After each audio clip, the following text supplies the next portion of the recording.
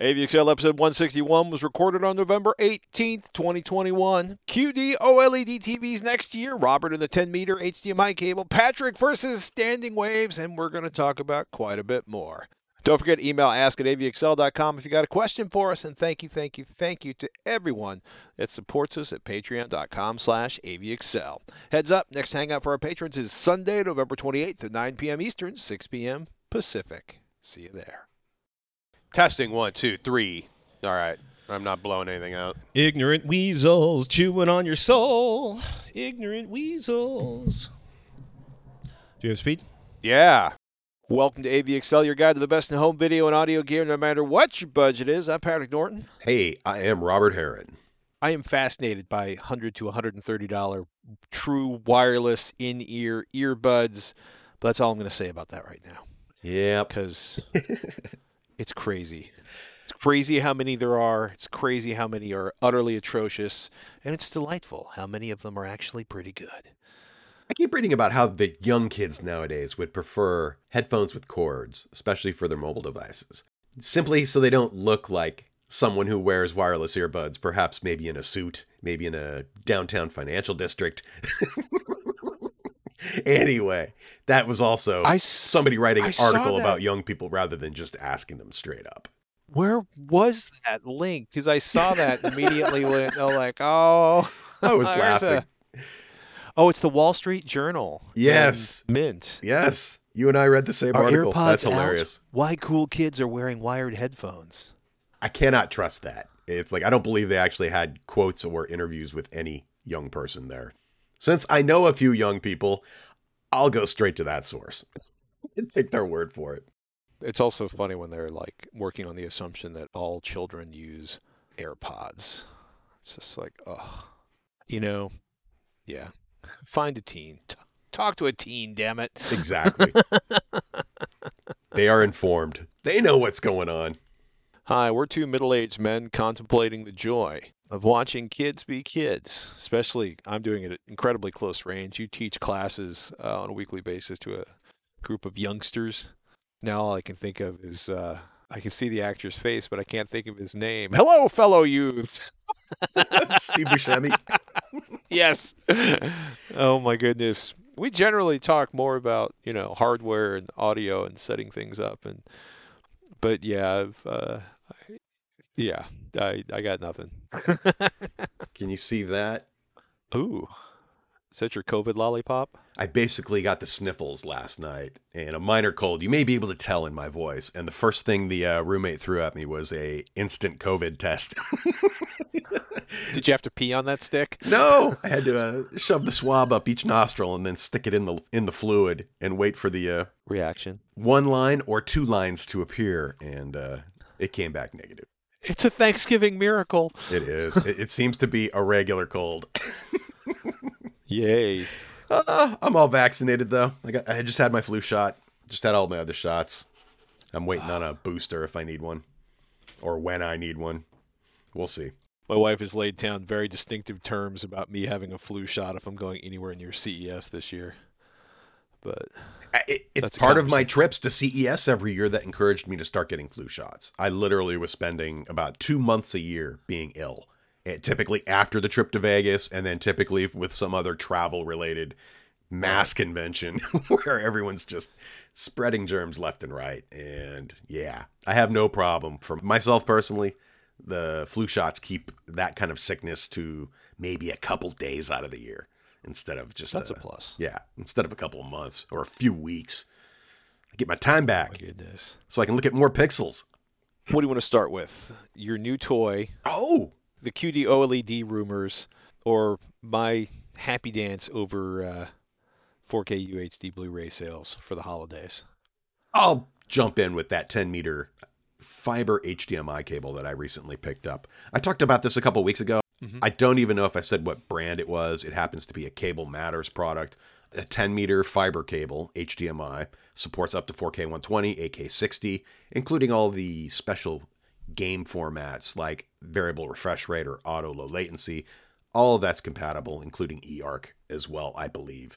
And I'm not really kidding anyone. I picked this cable specifically because at least in terms of cost per foot, this was one of the most affordable options out there. And this particular cable happens to be a 10-meter cable. I've seen these up to much longer if you absolutely need something longer than that.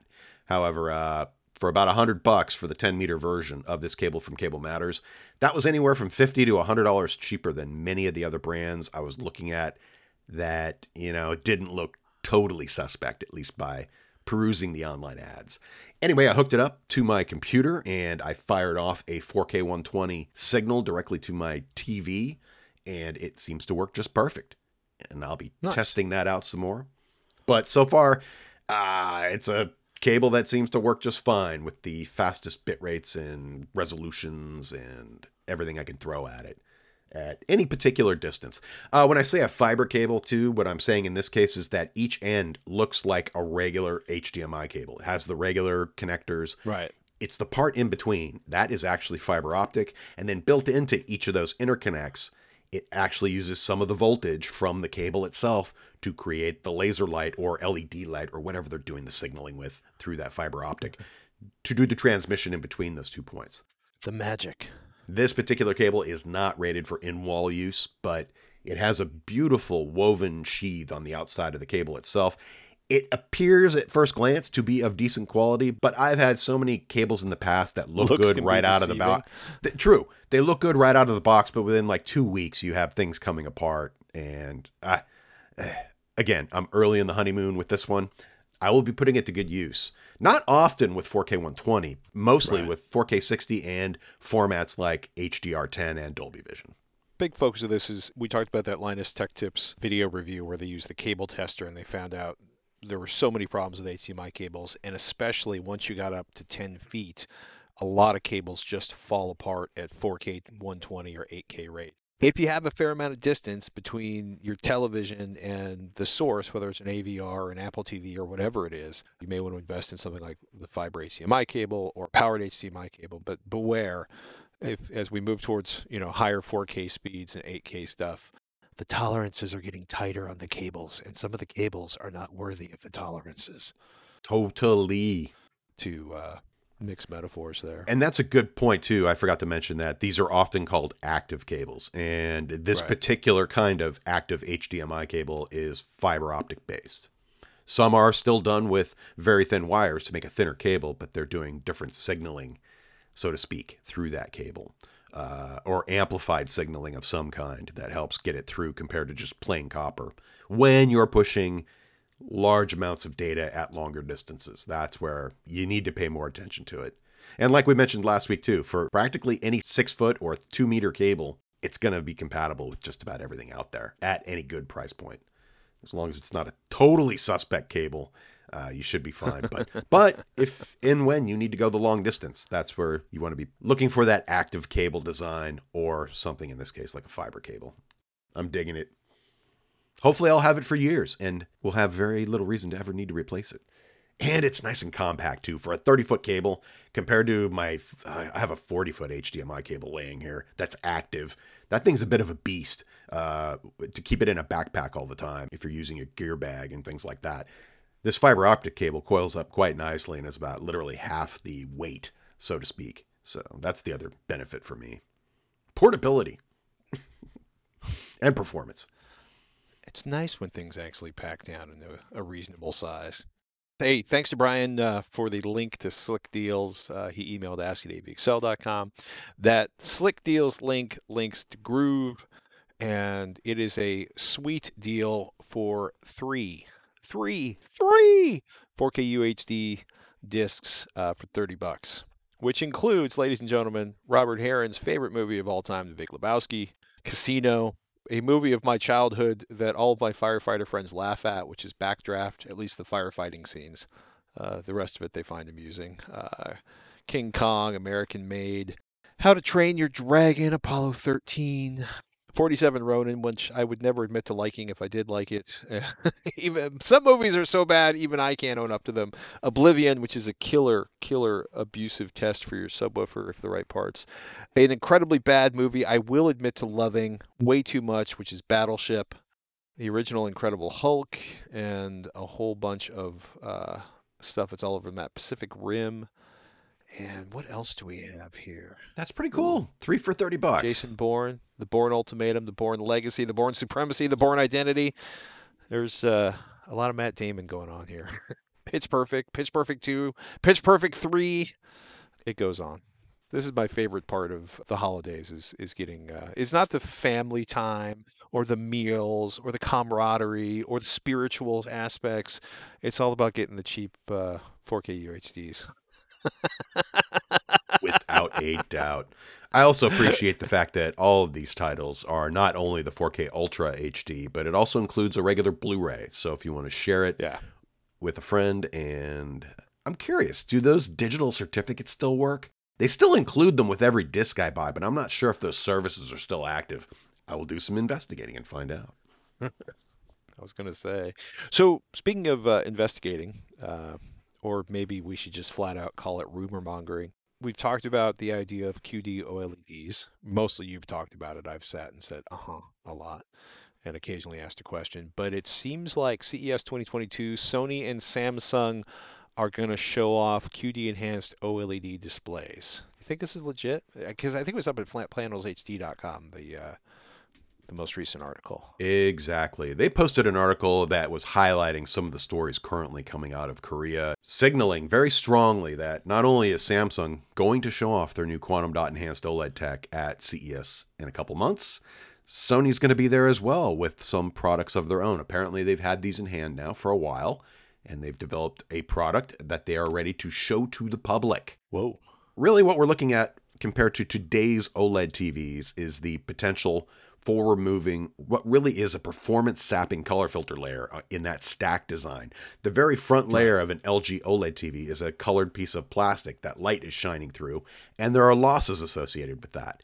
And by being able to use something like a very well-engineered blue OLED material to be your blue color point or your blue subpixel, so to speak, and then using that light and converting it almost with perfect efficiency, quote unquote, using quantum dot technology, that gets you the red and the green then. I am just curious to see how good Samsung's blue OLED material really is in terms of its longevity and absolute brightness as well. If they can truly remove a color filter layer from this OLED stack design, even if their blue OLED material isn't as bright as LG's, getting rid of that color filter will probably enable them to then push more light because they're not having to shove it through that. Anyway, it's going to be neat. Seeing Sony and Samsung showing off a new display tech will make for a good time. And I am curious to see how they'll be positioning these displays in terms of where they end up in the market. I have also seen plenty of rumors for larger and larger OLED televisions coming from Chinese manufacturers using printed technologies, literally inkjet style printing technologies, which means getting the process closer and closer to a room temp technology and making them simply cheaper at larger sizes. So I am That's sure a big deal. We will see a few of those there as well. And I'll be curious to see if, the bigger OLED companies like LG, of course, and Samsung actually have any updates in terms of what they're doing in terms of an inkjet style printed OLED television design. Because that seems to be one of the ways of getting this technology into more people's hands at lower prices, even if it's not maybe at the current state of the art in terms of being comparable to the best OLEDs out there today. It's coming along quicker than I thought it would. It could turn into a amazing size race and efficiency race and performance race that will benefit us all. I hope to see more of them there at the show. We should also point out that some of these technologies we see at CES are right around the corner, and some of these technologies we see at CES are right around 2 or 3 years out. Particularly thinking of Hisense's ULED, the dual cell displays. People finally got to look at it October of this year. October of this year. I think we saw those originally 2018 at CES. So some of the forward-looking stuff is more forward-looking than we would care for it to be, I guess, might be a way of saying it. I believe the Flat Panels HD article also mentioned that Sony and Samsung will likely ship these displays, if in fact this rumor turns out to be true, sometime closer to November of next year. So while they may introduce them, we probably won't see them closer until fall or going into winter. That's still way shorter than some of the delays we've seen between the announcements and the actual products. So I'm down with that, man. And I'm hoping the rumors are true. That'd be cool. Yeah. So I talked about it a few weeks ago. Monoprice loaned me one of their 13-inch THX Ultra Certified Monolith powered subwoofers. These are pretty crazy. They're like 2,000 watt amplifiers in the backs of these. We've talked about the CEA 2010 numbers and talked about just how ridiculously low this thing goes in extended mode. And there's a whole bunch of things. I spent a bunch of time experimenting with this and working on sort of my subwoofer testing methodology, because there's the CEA 2010 numbers, right? Brent Butterworth has done those for a bunch of magazines. Audioholics use those. Aaron's Corner. These are kind of standard measurements in a free air or designed to emulate a free air environment where you are seeing the theoretical output or basically how good the subwoofer is. It is interesting, right? Because you take a subwoofer and you put it in a room and the performance changes. Duh. Monoprice's monolith subwoofers, they have a switch that's extended in THX mode. And THX mode, essentially, when you have a THX certified product, the THX certification demands that there's no more than like 5% distortion at the lower frequencies of these subwoofers, which is reasonable. A very small amount of distortion. The difference in extension, or the difference between THX and extended mode, is that you have higher levels further down, but with significantly higher distortion. Essentially, your low-end frequencies aren't as clean. Whether you can hear that or not, or whether you like the way that sounds, is a discussion I'm not going anywhere near at this moment. Some things to talk about in testing. I'm actually going to sit down and be mapping probably 20 different locations around my room. Part of me would like to move my subwoofer a subwoofer length distance just to sort of map out every single location in my basement. A very granular map. Oh, dude, it was down somewhere between 8 and 10 dB at 40 hertz. Like there was a sinkhole in the frequency response. Like somebody just made that chunk of spectrum just go away. That's a standing wave or a room mode where the direct wave or the audio coming out from the speaker runs into a reflected wave, right? Because the sound goes out, it hits, the walls around you and it gets bounced back. And these sinkholes or these combinations of the waves, if they come together in one way, they cancel themselves out. If they come together in another way, they increase the sound level, the decibels, as it were. The audio's been reflected off a wall or a ceiling or some combination of all the walls and ceilings. They combine to make a node. And in this case, I had a really gnarly one, a sinkhole at like 40 hertz. That's huge. Stupid parallel walls and ceilings. It was crazy. 10 dB is a huge drop in volume. That is not the place to put that speaker. No, because there's a lot of music at 40 hertz. Totally.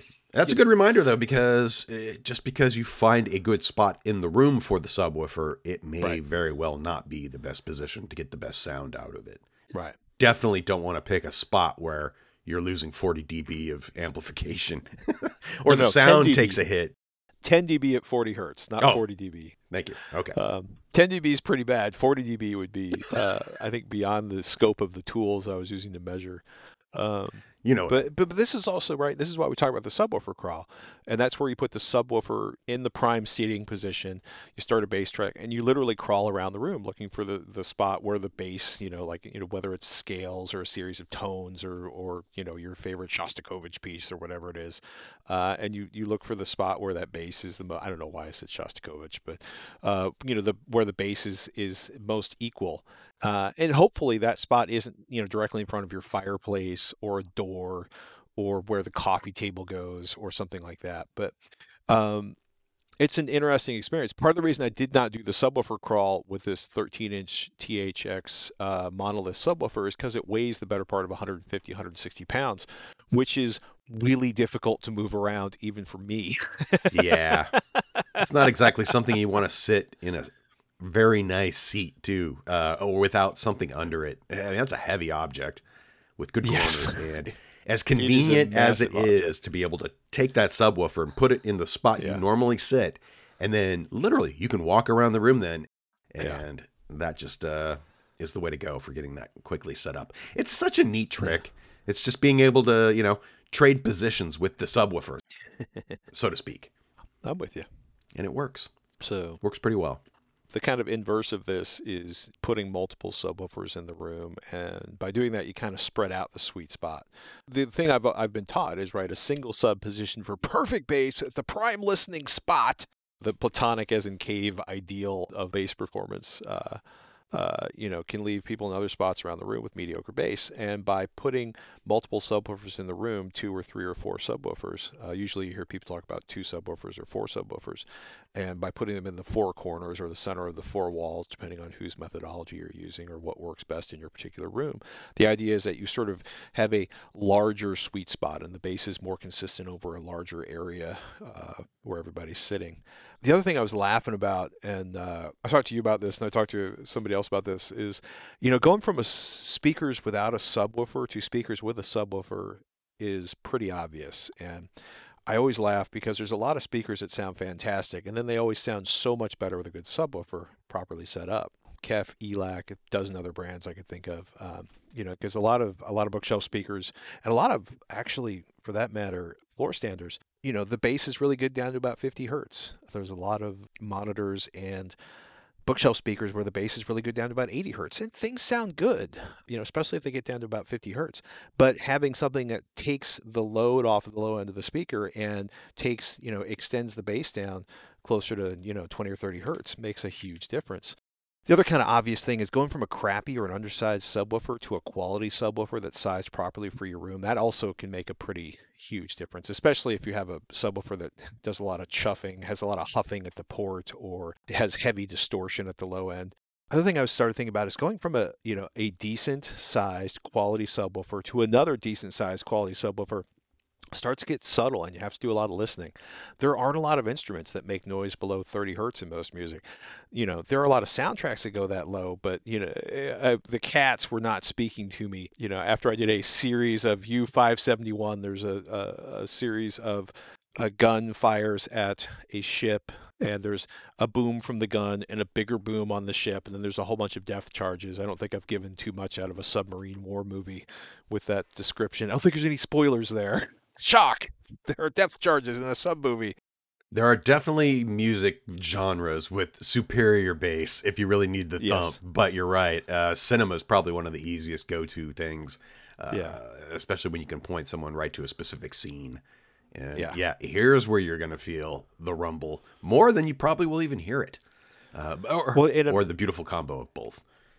Yeah, and I always laugh, right? Because I think I've said this to you like 3 times in the last 5 years, where I've been like, you turn off the speakers, and there's just not a whole lot going on with your subwoofer. It's really important, but there's just, not as much going on down there below 40 or 50 hertz. I like big subs, and I cannot lie to make a terrible reference, but properly engineered subs tend to be larger than you probably want if you want to get them down to like 20 hertz.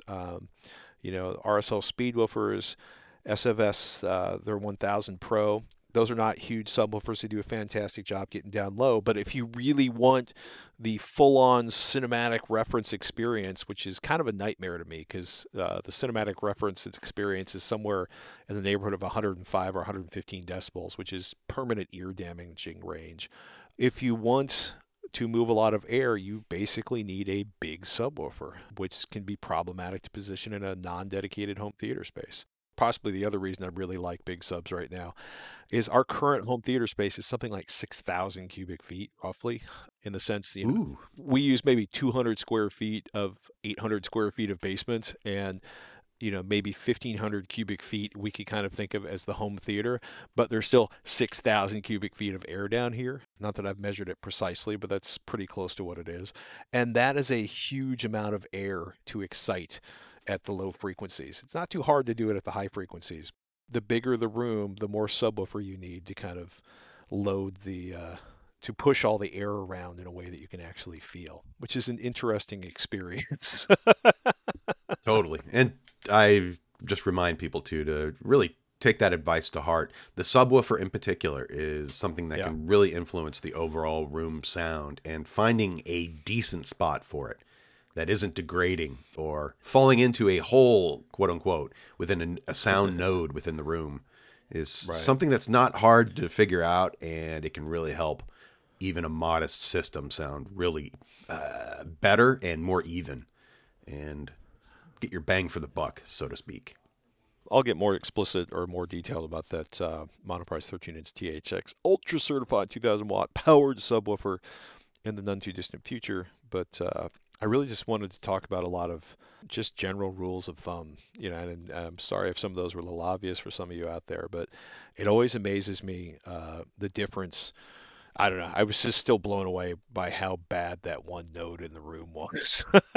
It was kind of like, wow. There's just a whole chunk of this baseline that vaporized. I should also mention that the first generation 10-inch, 12-inch, and 15-inch THX Ultra certified monoprice monolith subwoofers are on sale right now. They're a pretty smoking deal. They have a new second generation which has very similar, if not the exact same performance, but with a different design for the cone to the driver. But the rest of the enclosure looks to be, and amplification specs, I believe, are just about the same. But, nice. Yeah. So if you are like me, thinking about how it would be nice to have multiple subwoofers inside of your giant ass basement, so you can feel the depth charges. It's always nice to find things on sale. Agreed. Hey, and earlier this week I noticed that Sonos has officially added DTS support to many of its soundbar products and speaker products. The Verge reported this one, is where I first saw it written up. And I want to say, when I was looking at the new Beam Gen 2, I noticed that it has support for DTS audio when my Roku Ultra reported that the Beam, the new updated Gen 2 Beam, actually supported DTS. Although it's just DTS digital surround, that would include if you tried to feed it something like a true HD signal, you're just going to get DTS quality out of it. However, it's another format people have been waiting for. It's relatively popular, and it is actually supported on some TVs and other devices. If you have the Sonos products, do check that app and make sure your devices are updated.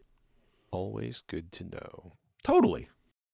I don't know off the top of my head I don't have a giant list of Black Friday sales, but I will say KEF, Elite, Elax Outlet is back. This is not a bad time to start shopping around for consumer electronics for the holiday season. More sales than I expected, if you can actually buy the things you want, although availability seems to be, I'll knock on wood, fairly good, especially having been in a couple of Costco's and Best Buys in the last couple of weeks. The TVs are stacked up everywhere, which is good, because a few weeks ago the TVs were stacked up nowhere. So it seems like, at least for now, there is stuff you can buy, and we've seen also some deals on Denon AVRs and a whole bunch of earbud and headphones. So if you have any questions about your holiday shopping, let us know. As always, camel.com is not a bad place to get an idea of what the price is and was for a lot of consumer electronics. I'll also say it again, I don't want to put anybody to sleep, but Amazon is often not the best place to buy things in terms of price right now. There are a lot of options. Make sure the options actually have the product in stock, but there are a ton of options out there for shopping for consumer electronics for the holiday season, and it's worth shopping around a bit. So, for me, when I'm shopping, I find that if I have a particular item in mind, I will look up what that average price has been recently, what a good price would be if it pops up. That way, if I see something in the store, I can just quickly glance at that price and go, Black Friday or not, is that a good deal right now for me and what I need? It's something to be aware of, because like we've also pointed out, when the Black Friday sales roll around, if you are relying strictly upon Amazon's pricing, you may notice that if you try to do a search for a particular product, it's a unique entry just for the holiday.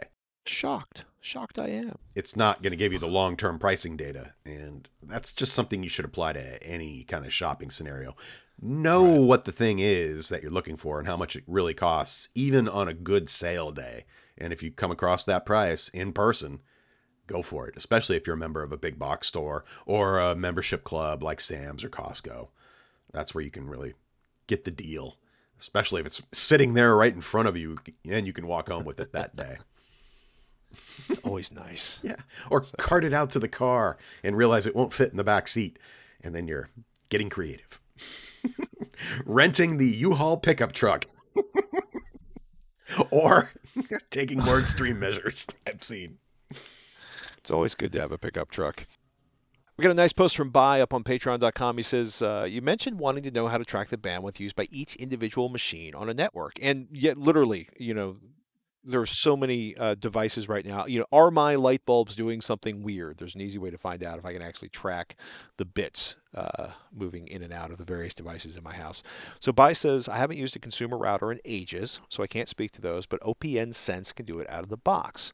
From what I can tell, PF Sense, DD-WRT, Untangle, etc. can also do it, but require additional configuring and or another machine. And he linked to a document up on docs.opnsense.org and under the setting or the heading Insight. So I want to give the shout out for anybody out there who's trying to figure out where all the bandwidth of their house is going. Well, search OPN Sense and you'll quickly decide whether or not it's a project that you are ready to tangle with, as the case may be. Good stuff. Andrew Bradley also posted on patreon.com/avxl. He says, have you thought about adding a yearly option in addition to monthly pledges? And I'll be honest with you, I had not. But if anybody's interested in that, do us a favor, post on Patreon or email ask@avxl.com. And did you want to talk some more about wall mounts or some of the challenges with wall mounts? Or it was just a quick follow-up to our discussion a week or two ago about, we were talking about in the scenario, is it okay to actually attach a wall mount to drywall? And when I think about any kind of wall mount in general, I'm usually gravitating more toward the articulating wall mounts that are on extendable arms, so you can pull the screen out and rotate it left and right. Those kind of mounts in particular, I would be less inclined to try to use drywall as a mounting surface for that, just because of when that display gets pulled out, you're suddenly creating a pretty good lever. It puts all the more strain on something like that to the fasteners and the bracket itself. However, with most traditional standard tilt mounts, they're going to be relatively close to the wall, not exerting nearly the force you would have with something like an articulated mount. So that's where it's just one other scenario. It's probably obvious to most people that something that can, extend from the wall, of course, is going to apply more force than something that sits very close to the wall. But just one more thing to keep in mind when you're doing your mount. Don't be afraid. There's tons of options at all price points at good quality. It's just when you get into the largest screen sizes and the weights involved, like we discussed with sound bars being added to the bracket itself, it can add up. And that's where you go for the stud, so to speak, I think was the message we were going for. But if not, anyway, go back and listen to that previous episode if you want to hear me wax nostalgic about some of the performance characteristics of drywall fasteners and how cool of a channel Project Farm on YouTube is. oh, I love that channel. It's my favorite. I also had something come up last week too, more of a realization about modern computers, and with this scenario of it seems to be now ever increasing wattages for GPUs. We're currently sitting at products you can buy today. Well, if you can buy them today, that literally suck down 350 watts just by themselves. And they're already talking about next generation products maybe going to 500 watts or about, say, 50% more. And in that scenario, I really become concerned and conscious of the fact that I do not leave a game on pause or sitting there being away from the keyboard or in a menu screen. Because when that's going on, I look down at the power reading on my computer, it's still pulling max wattage, even in those scenarios. I think game developers should have an easy method of implementing power reduction schemes in scenarios like these. Otherwise, for the first time with this new build I have, I am consciously not letting anything just sit there running. If it's pulling down, over 500 watts in a paused menu, it just seems ridiculous. And I'm sure there are already techniques within the apps and the OSs to be able to do this and the driver systems. It's just a matter of getting the word out there and making people more aware of it that, it's great to have a high-end workstation with a kick-ass graphics card, but if I'm away from the screen for an hour or two and that thing's just sitting there putting out 500 plus watts, it's a nice space heater. It's a significant waste of energy too. So yeah, it's kind of ridiculous. I would be way more concerned about all this if I were living in an off-grid situation with solar and batteries and wind and things like that. But if you're paying for the bills, just be aware of that. Yeah, just because you're on a pause screen and the game isn't moving or doing anything, it could very well be sitting in the background mining crypto coin for all you know, pulling down max wattage anyway.